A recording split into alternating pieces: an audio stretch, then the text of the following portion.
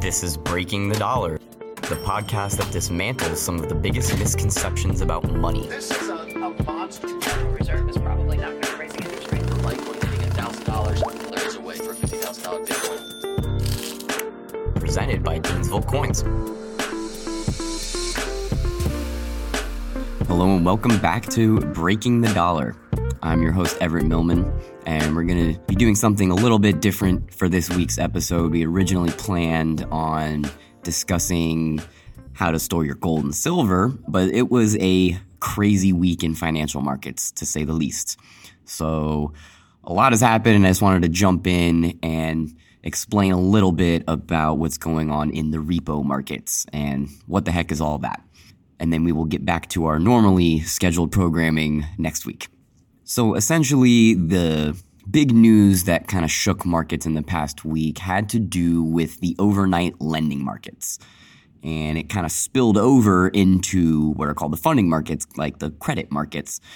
It has to do with something called repo operations.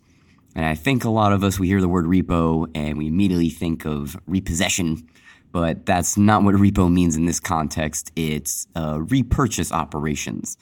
Really, it's just a fancy term for how the interbank lending markets work for very, very short-term loans. We often call it overnight lending, and you'll hear it referred to as the money markets. This is literally short-term money, so it has an interest rate under normal circumstances very close to the benchmark Fed funds rate. What had everyone freaking out and panicking was that there was a shortage of dollars, and I really mean, dollar assets like treasuries, available to loan out for these interbank overnight lending markets. Not enough dollars. There was very high demand all of a sudden for these overnight loans. The repo rate skyrocketing. Predictably, the Federal Reserve had to step in, sort of as the lender of last resort, and smooth over and paper over this shortfall in how many dollars were available to lend. Now, I don't want to get too much further into the weeds of what actually went on down in the trenches and in what people keep calling the plumbing of the financial system. Because really, you have to be an active trader in the money markets to really understand everything that went on to explain this crazy incident and what this actually meant. What's fascinating to me is that, first of all, it seems like a very bad sign, just on its face. It is an emergency measure that hasn't been used since 2008. The Fed has not had to step in with open market operations in the repo market in a decade. That's a troubling sign about kind of a leak springing in that plumbing or piping beneath the financial system. Because normally these type of operations go on every night, every day, and there's not a big deal. Nobody talks about it until something goes wrong. Now, as I said, the Fed initially stepped in and injected $75 billion of liquidity into the markets for 4 straight days. So this wasn't just a one-off thing like was initially being reported. Obviously, there was a continuing problem with the amount of dollars available to lend between banks just to cover their overnight expenses. But what I found most fascinating is the debate that this has sparked within the financial community. So on one side, you have people who are justifiably concerned and freaking out that this is a sign that the Fed is losing control over short-term interest rates and is having to resort to policy tools that are sort of unconventional and extraordinary, at least in terms of the Fed not having to use it for the past 10 years. Then on the other side of the debate, you have people who are kind of stressing caution and saying we shouldn't be alarmed because this is a somewhat normal thing that the Fed can do, and what it's doing is working. So there's really nothing to see here. This is not as strange as people are trying to make it out to be, and this is actually evidence that the Fed's open market operations actually work. Those are the two sides right now. One side saying everyone's overreacting, and one side saying this is not being reported on enough. This is not being treated as a big deal. And between the two sides, you really get into a quibbling over just the words we use. That some have said, and I think is fair to say, that this is really like a bailout for the banks. there wasn't enough money in the banking system to cover overnight expenses. And there were a couple of reasons cited for why this happened, that there were insufficient reserves held by the banks, that there was this tax bill coming due for the beginning of the new fiscal year. Those have seemed like kind of dubious explanations, at least the tax bill one. I mean, every bank has like a tax compliance department. They have a whole department of people who handle these things. You're telling me that the biggest banks in the country didn't know that that bill was coming up? It's a very predictable event when you have to pay your taxes, and I'm almost positive they can get an extension on something like that. So that doesn't stand to reason that they wouldn't have seen that coming, and that's why there was this sudden shortfall in the overnight lending markets. And yet that is one thing that is being widely reported. Again, there's this perception being perpetuated in the media that there's nothing to see here, this is not a big deal, and anyone who tells you that this is the beginning of a bigger problem, or that it really reveals some of the deficiencies in the underlying structure of the financial system, they want to convince us that that's all hogwash, and that anyone saying that is an alarmist, and we shouldn't use words like bailout, and that this is not the same thing as QE, quantitative easing. And fair enough, I understand, being precise and discussing things as they actually are. But I can't find any other way to comprehend what has happened in the repo markets.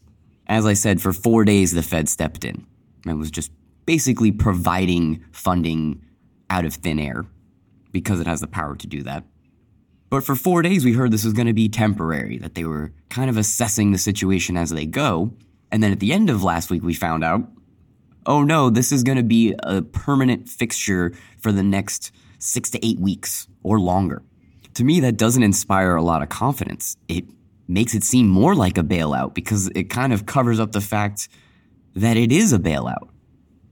I know that this concept in itself of repo markets and overnight lending, it can be a little abstract and difficult to grasp because it is nothing like the regular person or business's day-to-day experience with a budget and with funding.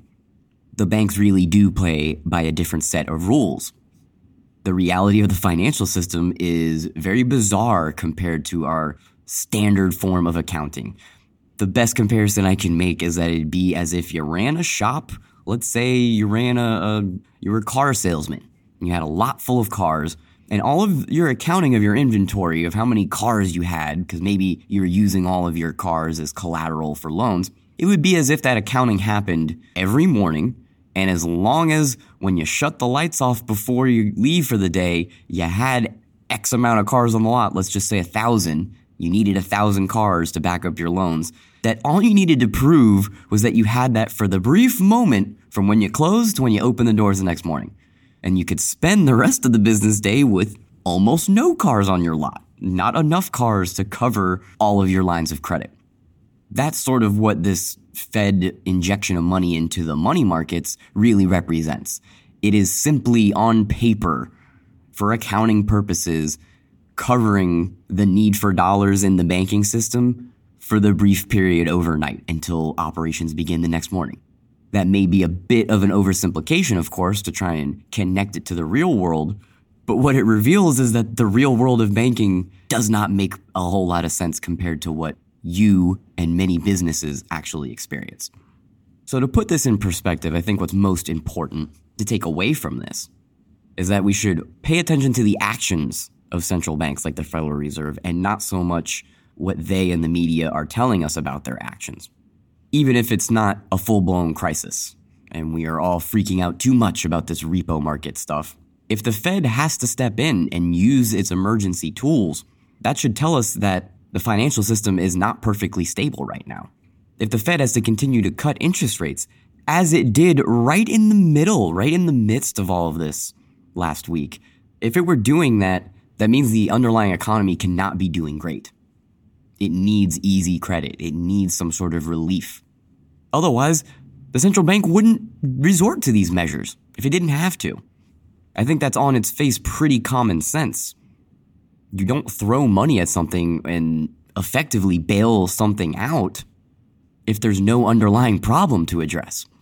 And so again, you get one group of people on one side of the debate that say, well, this is normal, this is nothing to worry about, it means everything is going to be okay. And that's fine, but I see nothing alarmist to just about being prepared for if this continues to get worse, because the signs don't appear to be good. We should be paying attention and questioning, why is this happening? Or what is actually happening? And you don't have to understand everything about how the finer details of the interbank lending market works and how repo rates work to see that these sort of structural things are gonna have other ramifications. I think this could have big implications just in the credit markets in general because leverage is so high. Because there are all of these collateralized loans. It's essentially what the repo operations are. They are loans that are collateralized, that are made up of a bundle of treasuries. That's why it's treated basically as good as dollars. It's a very short-term money. It's not good when those things are not functioning like they normally should. When they require an intervention from the Fed, they essentially a bailout for the first time in over 10 years. By definition, that is not normal. And I think that's what we all need to all keep in mind going forward and adjusting our investment portfolios accordingly. If you believe the thesis that we are late in the economic cycle, it only makes sense to sort of rotate into a more defensive portfolio. And that does mean things like gold and precious metals, things that are not exposed to some of these imbalances and distortions and deficiencies in the financial system itself. So that wraps it up for this week's episode. I hope you enjoyed listening today. We appreciate everyone for tuning in. And as I said earlier, next time we will get back to an episode about all the best ways and potentially lesser options for storing your gold and silver. So you want to be sure to check that out. Today's episode was presented by our sponsors, Gainesville Coins. You can find out more at GainesvilleCoins.com. If you enjoyed today's show, we encourage you to go to iTunes and subscribe, leave a review, and leave a rating. The views and opinions expressed on the show are for informational purposes only and should not be used or construed as professional investment advice.